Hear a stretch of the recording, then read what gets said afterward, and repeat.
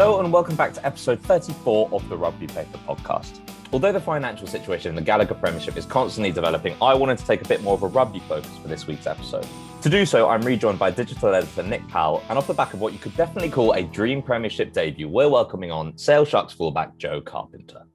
I'm rejoined by digital editor Nick Powell. How are you doing, Nick? Yeah, not too bad, Ollie. How are you? Yeah, I'm all right. And we are with a Sale Shark for the first time on the Rugby Paper podcast, 34 episodes in. It's about time.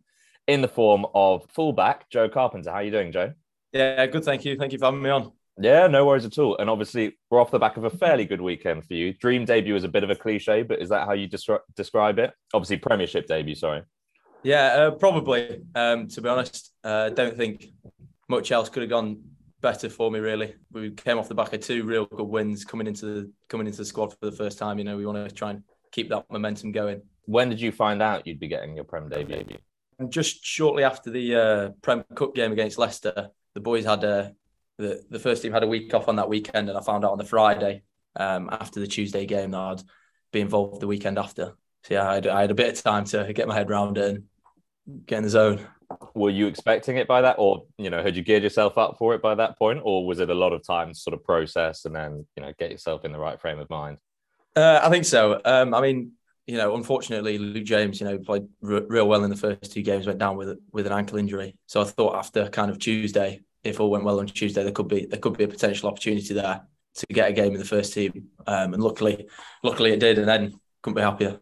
Joe, I was just going to ask, when you headed out for that Prem debut, what's the expectation? Is it kind of a case of let's not try and make a mistake here, or are you just focused on what's in front of you when you go out there? Every game you kind of want to just, stay in the moment. We say it quite a lot with our guys, just kind of focusing on what's happening during the game. Prem Cup's a real good opportunity for young lads, especially now with them being midweekers and, in between Prem games, it's an opportunity for a lot of young lads to get a senior game where they might not have potentially got it in the past. And for us as a team, we kind of just want to go out and express ourselves in those Prem Cup games. The coaches want to see the young lads showing what they can do. And obviously off the back of it, if we come out and get a win and put in a good performance, based around our systems as a whole as Sale Sharks, then they're even happier. What's it like lining up with, I was going to ask about Manu Tuolangi later on, but obviously lining up with someone like that, who probably one of the most fearsome names in world rugby, and you go from a Prem Cup game, which, like you say, you want to show what you're about, and then all of a sudden you're like, okay, this is welcome to the big leagues, essentially. Yeah, kind of being 21, you kind of grow up watching him and, other players around you on that pitch. You had kind of Slade and Stuart Hogg on the other team, and our side, Curry, Johnny Hill, those boys. You kind of watch them growing up, and to be on the pitch with them, it's a real good feeling. But like I said to Nick, then it's kind of just about being in the moment and not letting those things overcast kind of what's going to happen during the game. I know Jason Robinson was a bit of an idol for you. Was Stuart Hogg someone that you looked up to and you tried to take a bit of inspiration from? I guess I would argue he's not in his prime anymore, but that's my personal feeling. But prime Stuart Hogg, 2014, 2015, that was when you were sort of really coming through the ranks, Yeah, definitely. Some of the stuff he's done in the past is just incredible in terms of, his running game, his kicking game, and that side of him. He scored brilliant tries and massive games in the Six Nations and the World Cup for, a Scotland side that's probably wasn't as good as it could have been back then, playing against teams like England, expected to win in Ireland. And he was kind of coming out scoring 50-metre, 60-metre tries regularly. So he's definitely someone that I've been looking at and wanting to kind of develop a similar game to him. Speaking of tries, talk me through yours. Talk me through the emotion, the itching for the ball. It was obviously a massive missed pass, and there was plenty of space out left. Were you worried that it wasn't going to come your way? Slightly. When you're in the moment, you see a lot of space in front of you. You just want the ball. I was screaming at Flats, trying to get Gus's attention, and Gus said, he just had a little peek over and saw one defender. He was like, there must be some space out there, so he slung it. When the ball was coming over, and you just focus on getting it right, and then you can celebrate and have that happy moment afterwards. It was quite a big celebration. Did that feel like a bit of a culmination moment for you? I know you've had your injury struggles. You've obviously sort of toed and froed between Nottingham, Sale FC, etc. Did this feel like a sort of coming together moment for you? Definitely. It was just one of those things where you never want to expect and force a try to happen. It was one of those where kind of the opportunity arose. And like you said, it's been quite a few years of hard work and playing at different clubs in different areas, and to score for the team that you're striving to play for. It was amazing. Yeah, I was just going to ask how you're feeling as a team. 5 wins from 5 in the league, and then you've obviously got the Prem Cup as well, where you're playing some really nice attacking rugby and doing really well in that competition. What do you think the difference is between this year and last year? Because the expectation level in terms of the bookies' odds is pretty similar to what it was last year. Both of those years was pretty high. But how is it really translating into really, really good performance, certainly in the domestic game so far?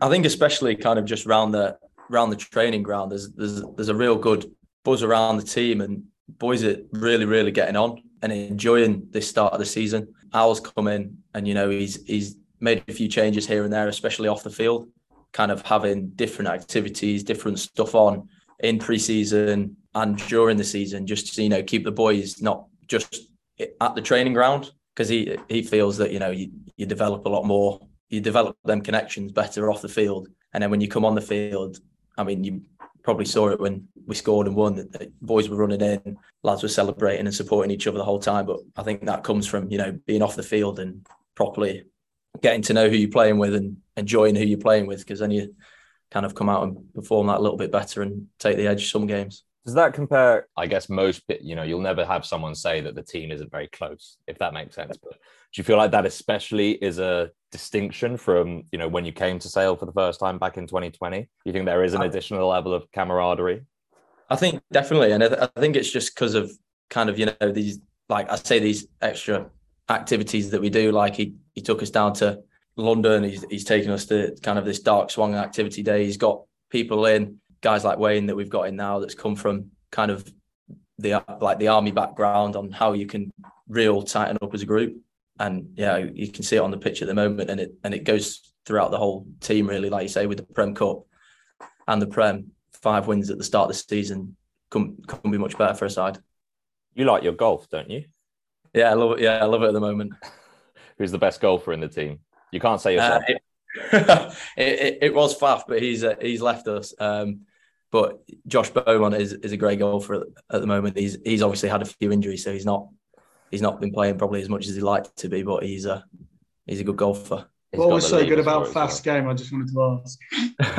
I never actually played with him. Lads just said he tanked the ball and it went pretty straight. Always going for the greens, I reckon. Very aggressive. Yeah. What do you play off, Joe? I'm not the best myself. Probably about 18 to 20. Okay, similar to me. Pack it round. I'm not great, but I do enjoy it on a day off. Oh, it's early days though, and obviously you'll probably be playing every couple of weeks for the next however long in your career, I would guess. So hopefully, yeah. And in terms of the club going forward, 5 wins from 5. You've obviously got Tigers coming up this weekend. We'll get to that towards the end of the podcast, but there is a feeling to me that there are a few reasons why you guys may not have yet hit top gear. One of them is a certain George Ford, who obviously hasn't come back yet from his injury. That's obviously incredibly exciting. I would argue that Manu Tuolangi has been somewhat kept quiet so far as well. Do you think there's more to come? I think definitely. When you've got a guy like George in the squad that's not playing, he's doing his all for what he can do. He's, especially for this weekend leading into the Champions Leicester, obviously he's got quite good insight on their mentality and how they've been prepping for the last few years and how they prep against Sale, which is obviously helpful to have in the background. But he's stepping up in units meetings, and just kind of putting the detail in and helping where he can. Now, obviously, it would be nice to have him on the field, but I think we are going great. Rob's been playing real good rugby as well, so I think you'll always have an extra gear, but at the minute I think we're looking good. How far off is George? It's early 2023 is expected back, isn't it? He is, yeah. I think I don't know the ins and outs massively, but around Christmas time, maybe slightly after, could be. Yeah, obviously Achilles is a long one. Yeah. Injuries is one thing, and hopefully, you mentioned a couple of injuries already in the first few games, and also personnel loss for internationals and things like that. The word playoffs will have been thrown around in pre-season. It'll probably continue to be thrown around. Do you see that as the primary obstacle for getting to a playoff place? I don't think so. I think it just comes from the whole squad kind of stepping up. We know the internationals will go at some point, and injuries are bound to happen within the squad. It's just how kind of, if young lads stepping up, or boys that potentially are benching a bit more than starting, it's time for their turn to get the shirt on and show what they can do. We're pretty confident that a lot of boys can step into that role and perform on the weekend, but it's just about being a squad with depth, and a squad that's going to go out and perform every weekend, depending on who's playing. We love a good prediction here on the Rugby Paper podcast, so I'm going to ask you to stick your neck out. Where are Sale finishing this year? We'd love to say top, and at the minute we can push for that. We've hopefully, touch wood, we haven't lost yet, and we can keep that going. So fingers crossed. Top and playoff place, no doubt. I think so this year, definitely. Yeah. Good stuff. Right. Well, we look forward to it. Now, I want to zoom in a bit from Sale to Joe Carpenter in particular, and I'm going to ask you a question that I hate being asked myself, but give us your story, sort of let people get to know Joe Carpenter a little bit more. So I grew up in Leeds with my parents, not far from Headingley Stadium. And, I grew up watching Carnegie, really, Yorkshire Carnegie. They were kind of a team that I followed. We used to go down after a game, after our club game on the weekend or before. If they played on Saturday, we played on the Sunday. And obviously watched England growing up. I played for a little club called West Park. Didn't go to a private school when I was younger. So kind of just played club rugby till I was about 16. And I got into the Yorkshire Academy at about 15. So kind of I had Yorkshire and West Park as my main bits of rugby. And then as I got older, I went to a private school, luckily got a scholarship to Woodhouse Grove, ended up playing there. I played with James Whitcomb, who's at Leicester now. He's been, we've had him on this podcast, actually. Yeah. So I went to school with him. Me and him played at Woodhouse together. Oh, nice. He obviously went to Leicester quite young before the Yorkshire picked him up. So he sold us out a little bit there. And then I was at Yorkshire, and then kind of went on playing for Yorkshire in the Academy League. And then, the whole thing happened with Carnegie, where it kind of just, it all went to pot, really. And at that point, the coaches and the team manager were quite honest with us and said, look, kind of the future of Carnegie is probably not going to be in the Championship next year. So if you have the opportunity and the willingness to move on and go somewhere else, then we want that to happen for you. And they were really good about it and got in touch with kind of clubs and said, look, does any clubs want these lads? And luckily Sale came in, and kind of I've been here for the past 4 years. It's really interesting, actually. I've got a quick question on the Yorkshire situation. I've been told not to burden you with too many questions about big news this week around Worcester, but obviously you'll relate to the experience. In part, you relate particularly to the academy boys, to the experience they must be going through at the moment. What is that experience like when you foresee yourself playing for a club for a while and then you have to consider your options?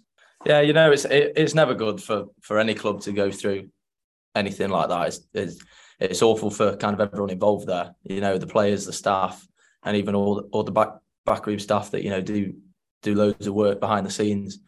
At Yorkshire, it was one of those things where like I said, I supported them. I wanted to play for them. I thought that was probably going to be my pathway as a young lad coming through. Obviously I had aspirations to push on from Carnegie at some point, but at the time I was thinking have a year and a half in the champ and hopefully move on from there. So it did come a bit quicker than expected, moving into that Premiership environment. But kind of at the time, you have to be rugby focused and kind of a bit selfish in that fact, where if the club can't, provide it, unfortunately, as a player, you're going to have to, look to move on and kind of push your career further. If it's not there, then it's not there. And Carnegie at the time, they had sort of Premiership ambitions. So it wasn't just a case of you're going to play in the Championship for a few years. You were anticipating being involved in title races, potentially getting a promotion out of it. And that would have been an amazing launch pad. So, yeah, I mean, that must have been sort of a complete rethink of your career because, as you were saying, you kind of have this journey up the table in your mind and then potentially onto a bigger club. And then suddenly you're back in with all the academy lads, you know, who are trying to work their way up through a Premiership club. And what was that? What was that change? Did that change your mind on how you were going to kind of like build your career, or did you just think, I've just got to play rugby, get on with it? A bit of both, really. You know, when they told us it was happening, and when they told us it was probably looking likely that we'd have to move somewhere, you know, it is a big decision.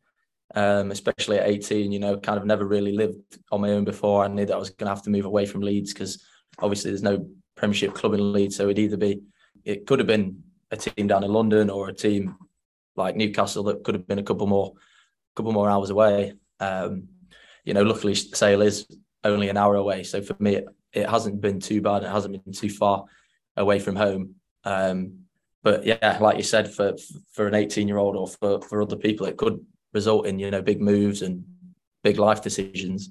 But, you know, at the time, you know, as a young person or as anyone that's, you know, pursuing a career in rugby, you do have to think rugby first as much as you can, because, you know, that's going to be hopefully going to be your life for the next, you know, 10 to 15 years. I'm picking up on the fact that you're quite a loyal, sentimental person. Is that right? Yeah, you could say that, yeah. Yeah, no, I'm just curious. I mean, obviously you have an attachment to Yorkshire Carnegie for quite a lot of reasons, but it seems like you're someone who maybe really gets quite attached is maybe the wrong word, but aligned with a club and its values. Yeah, definitely. I mean, I ended up playing a Carnegie the other day. Well, I think it's Tykes now. I ended up playing Tykes a couple 3 or 4 weeks ago now for Sale FC. And I was playing a couple of the boys that I was actually in the academy with who are still there. So that was quite good to have that competition there. Yeah, we had the Tykes head coach John Callard on a few weeks ago. So yeah, he was with us actually for a little bit, John Callard. Yeah, of course he was. Just going back to something you said earlier, was that a call out on James Whitcomb? I heard. Yeah, maybe.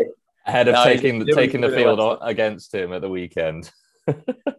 Hopefully. I mean, we played him a couple of weeks ago, which is always good competition. It's always good to play, you know, a familiar face. But yeah, he should have come down the Yorkshire route. So if the two of you square off on Saturday, who's winning that little tussle? I think he knows the answer to that question. Now, looking at your journey and juggling Sale, Nottingham Trailfinders, Sale FC, you've obviously, you know, been around the block quite a little bit in the past 2 years, and you've obviously kind of tried to keep two squads up at the same time. How have you managed that in terms of integration in both camps and sort of not leading two half rugby lives, as it were, and still leading your full, you know, clear direction, unified life, if that makes sense?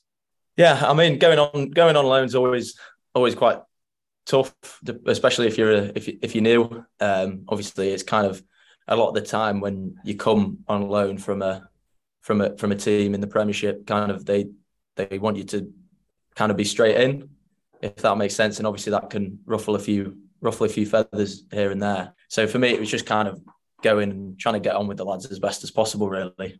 You know, the guys at Nottingham were great. I knew a few boys playing there as well, like Joe Browning and stuff that's at Leicester.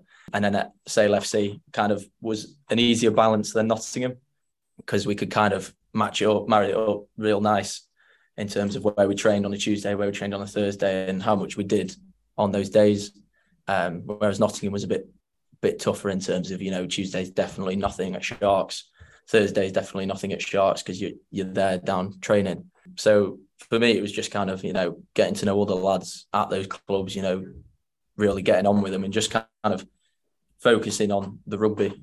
Like I said before, training hard when you do get the opportunity at Sharks, but also going to Nottingham and trying to be the best you can there, because ultimately that's where you're going to be getting your minutes. And that's all the coaches are looking at, really, is, you know, how you perform on the weekend. You were talking just there about your Sale FC experience. You got a decent run of games last year, and managed, as some of our avid readers will know, were involved in a really tight race for the title. Massive points totals for all the teams around the top of Nat 1 last year. It's a bit of a cliche question, but what kind of lessons have you learned in terms of your experience, albeit at different levels, standing you instead for, a potential title challenge at the top level, not just this season, but in the rest of your career? I think a lot of people say it anyway, a bit cliche as well, but kind of just that one game at a time mentality. We had, for that FC race, we had a couple of games, and then we had Coldy, that was going to be the big game at the end, but that was kind of one game before the final game that we still had to win. So it was just kind of focusing on every game and each game as it were, instead of thinking, the teams we had running into Coldy were probably expected to win. So everyone knew at the back of their mind that Coldy game was going to be the decider. But it's not getting caught up and not getting hung up on that, and taking on the challenge that you've got on the weekend. And then when that big game comes, you kind of, unfortunately, it didn't swing the way of FC, which would have been nice. It swung the way of Coldy, but that's sometimes how rugby happens. And good for them. They've gone from National 2 to the Championship in a couple of seasons. So that is pretty mental, that Coldy story, isn't it? Yeah. I want to sway away from rugby a little bit, and just in your downtime, we've mentioned golf, but what else makes you tick? Yeah, I mentioned it before, just kind of heading back home, really. It's only an hour away for me, luckily, just across the Pennines. I've got the missus and the family back in Leeds. So kind of just going back there, getting your head away from Manchester, head away from rugby, and just kind of focusing on that family time back home, really. PlayStation here and there. What's your game of choice? At the moment, NBA 2K. I'm loving that at the moment. Nice? FIFA's always a classic, but I haven't actually bought it this year yet. I'm stuck on NBA. Last year of FIFA as well, so I know it is. Yeah, that's what I was thinking. But at the moment, me and three of the lads here are smashing NBA at the minute. We're loving it. So really nice one. And how often do you head home? Probably about once a week, unless sometimes they'll come over. And my dad's retired now, so he's got all the time in the world. So he sometimes pops over, on a Wednesday or a Thursday if we've got it off, and then I'll probably won't go back. But are you quite close with family in that respect? Then is your dad a bit of a mentor to you? He is, yeah. He was actually a footballer when he was growing up. So he didn't play much. I mean, he didn't get hugely far in football, but he wasn't a rugby player as a young lad. So he's kind of been learning and helping out as I've been growing up, and understands it as well as he can at the minute. But now he's asking a lot of questions about rugby in terms of certain things that I know a bit more than he does. Why did you choose rugby union over rugby league?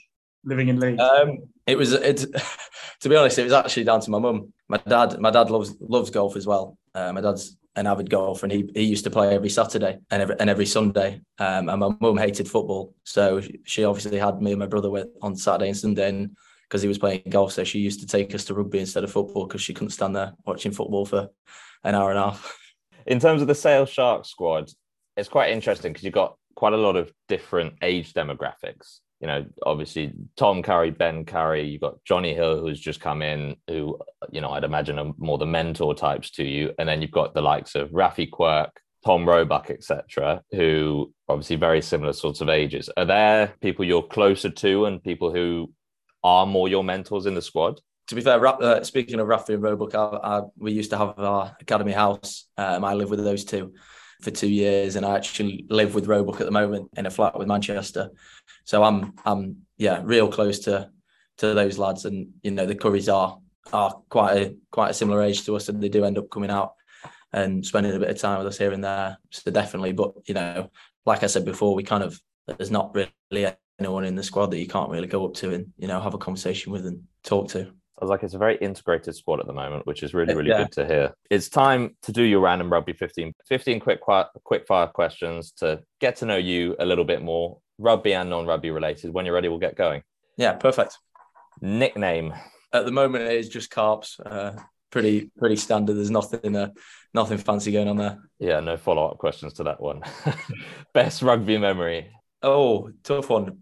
Apart from the weekend, probably getting picked for England 16s after Wellington. Kind of didn't expect it at all. I was at my local rugby club, and all the lads were like, yes, lad, you've done really well. I was like, what are you talking about? And then one of them showed me that I got in. So I was absolutely buzzing for that session. Yeah, that's pretty mint. Most embarrassing rugby memory? Probably getting our asses spanked by Roslyn Park back in the day. We went to a sandal festival that we were expecting to win. And we came, and this London team that we hadn't really heard about came up. And we were all pretty cocky at the time. We were not quite a bad side, and we got absolutely dished up by this side, about 40 points to nil, and we were just head in hands, didn't know what to do. Got your revenge last season, though, didn't you? Yeah, just about. Pre-game tune.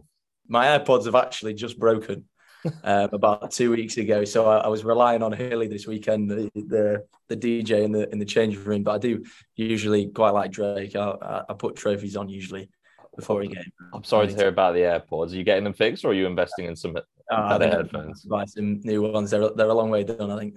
But the AirPod, everyone I know who has AirPods, and myself included, they're either broken or lost. Yeah, I'm not a believer in the investment, to be honest, personally. But there we go. Post-game meal. It used to be a Five Guys, but they've brought Wingstop to Manchester now. I don't know if you've had Wingstop. Yeah. Big Wingstop chicken wing, man. Yeah, he's one of my favourite at the minute. Me and Roebuck do like a good Wingstop. That's really strong, actually. I rate that. Best player you've played against? It would probably be from this weekend, to be honest. Probably either Slade or Hoggy. Like you said, Hoggy might not be quite in his prime at the minute, but if we look at him from the past, then best player you've played with? Tom Curry, probably. He's absolutely phenomenal at the moment. He is just everywhere. He's playing some seriously good rugby, and yeah, probably him at the moment. Do you think he should play 6 or 7 for England, or 8? I don't think he'll play 8, but yeah. I think he should play 7. Okay, but I mean, he'll do brilliantly all around the back row. Favorite player right now? Right now, to be honest, I hate to say, but I do like Freddie Stewart at the moment. I've known him for a little bit now, coming through kind of the 18s and 20s stuff, and he's playing some really good rugby. That's very magnanimous of you to say. In 5 years, you could be in the England squad, and Freddie Stewart just keeps edging you out, and you will not be saying that about Freddie Stewart anymore. Rugby idol. Back in the day, it was Mike Brown. I used to really love watching him play for England. So it probably could still be him, but he's obviously moved on now and kind of doing what he's doing. Favorite stadium? Would have to be La Rochelle's. Played there in the European Cup, got about 8 minutes about 2-3 years ago, and their crowd was electric. Did you see they got their 70th sellout in a row last week? They're honestly, the crowd is crazy there. Unbelievable. Just warming up, it was probably the noisiest rugby stadium I've ever been in, definitely. That's a great stat from you, Nick, as well. You've got plenty of them locked away. I nicked that straight out of the paper. James Harrington's French column. It might not even be La Rochelle, but I'm pretty sure it is. So. It's a great stat and a promo to one of our articles. So exactly. Two birds with one stone. That's what I'm doing. What a digital editor. Favorite gym exercise? Probably bench, the classic. No. I've been, like I said, I've had a few lower body injuries over the past few years, and you know what they're like when you've got a lower body injury. They just shove you in and bolt you up top. I thought you'd say, but I don't know whether you're sort of sitting like that at the moment. I was like, he definitely likes a bench press. Occupation if rugby didn't exist? I probably always said it, probably a PE teacher. I kind of aimed high, so I probably wouldn't have had much else on. Superstitions? I don't really have any, realistically. I probably I don't really get down with kind of any of those. I don't have anything on game day or anything. Rugby law you would change? Probably take out the mark. Just gets a bit more flow in rugby. You could splatter people into 22, or they catch it and run the pitch. So that means you fullback to say that. Yeah, I know. Yeah. That means you back yourself to do the splattering rather than get splattered. Yeah. I bet Alex Sanderson would absolutely love that. That will be taken out. Best thing about working in rugby? I think the camaraderie. I don't think you get it anywhere else, really. You can kind of take the piss out of everyone and have a good time with the lads while going out and working hard and putting the effort in. 100%. Right, 15 questions done. Thank you for doing that, Joe. No problem. Let's get back to, so I want to talk about, well, I meant to talk about your injury struggles a little bit earlier. So I know you got injured when you were with England under 18s. Was that the biggest setback that you had?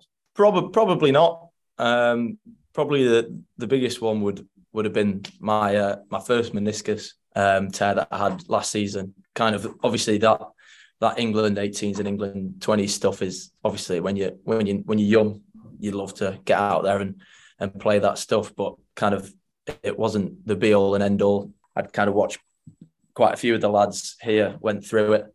I know Wilco missed the 20s World Cup. I know Bev missed a lot of the 20s through injury, and those boys kind of said, look, it's not the be all and end all. Like as long as you keep working hard, then you hopefully it doesn't define what's going to happen for you.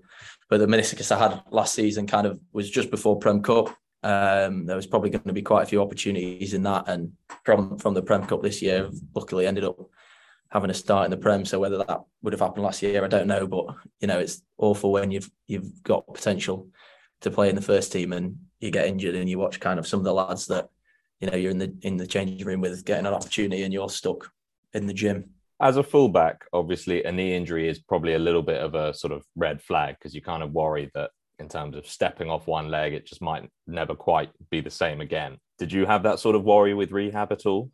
Well, I ended up doing it again, so I've done it twice now. Yeah, I know, but on the same leg. I don't just mean doing the injury again, but even when you're fit and firing, just maybe it's partly. Look, I've had a lot of knee injuries, and it's partly psychological, and partly physiological. But just that idea that you can't quite really step or accelerate off that leg, explode off it in the same way, regardless of whether the knee's officially fit and firing or not.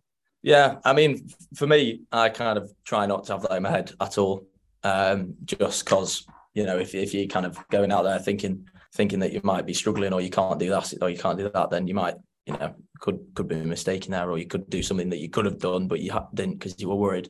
I do get it strapped. Kind of that could have been my superstition. I do get it strapped now just because it's one of those things that you just want as much support there as you can. But I do try and go into every game thinking the body's fine and I can do everything.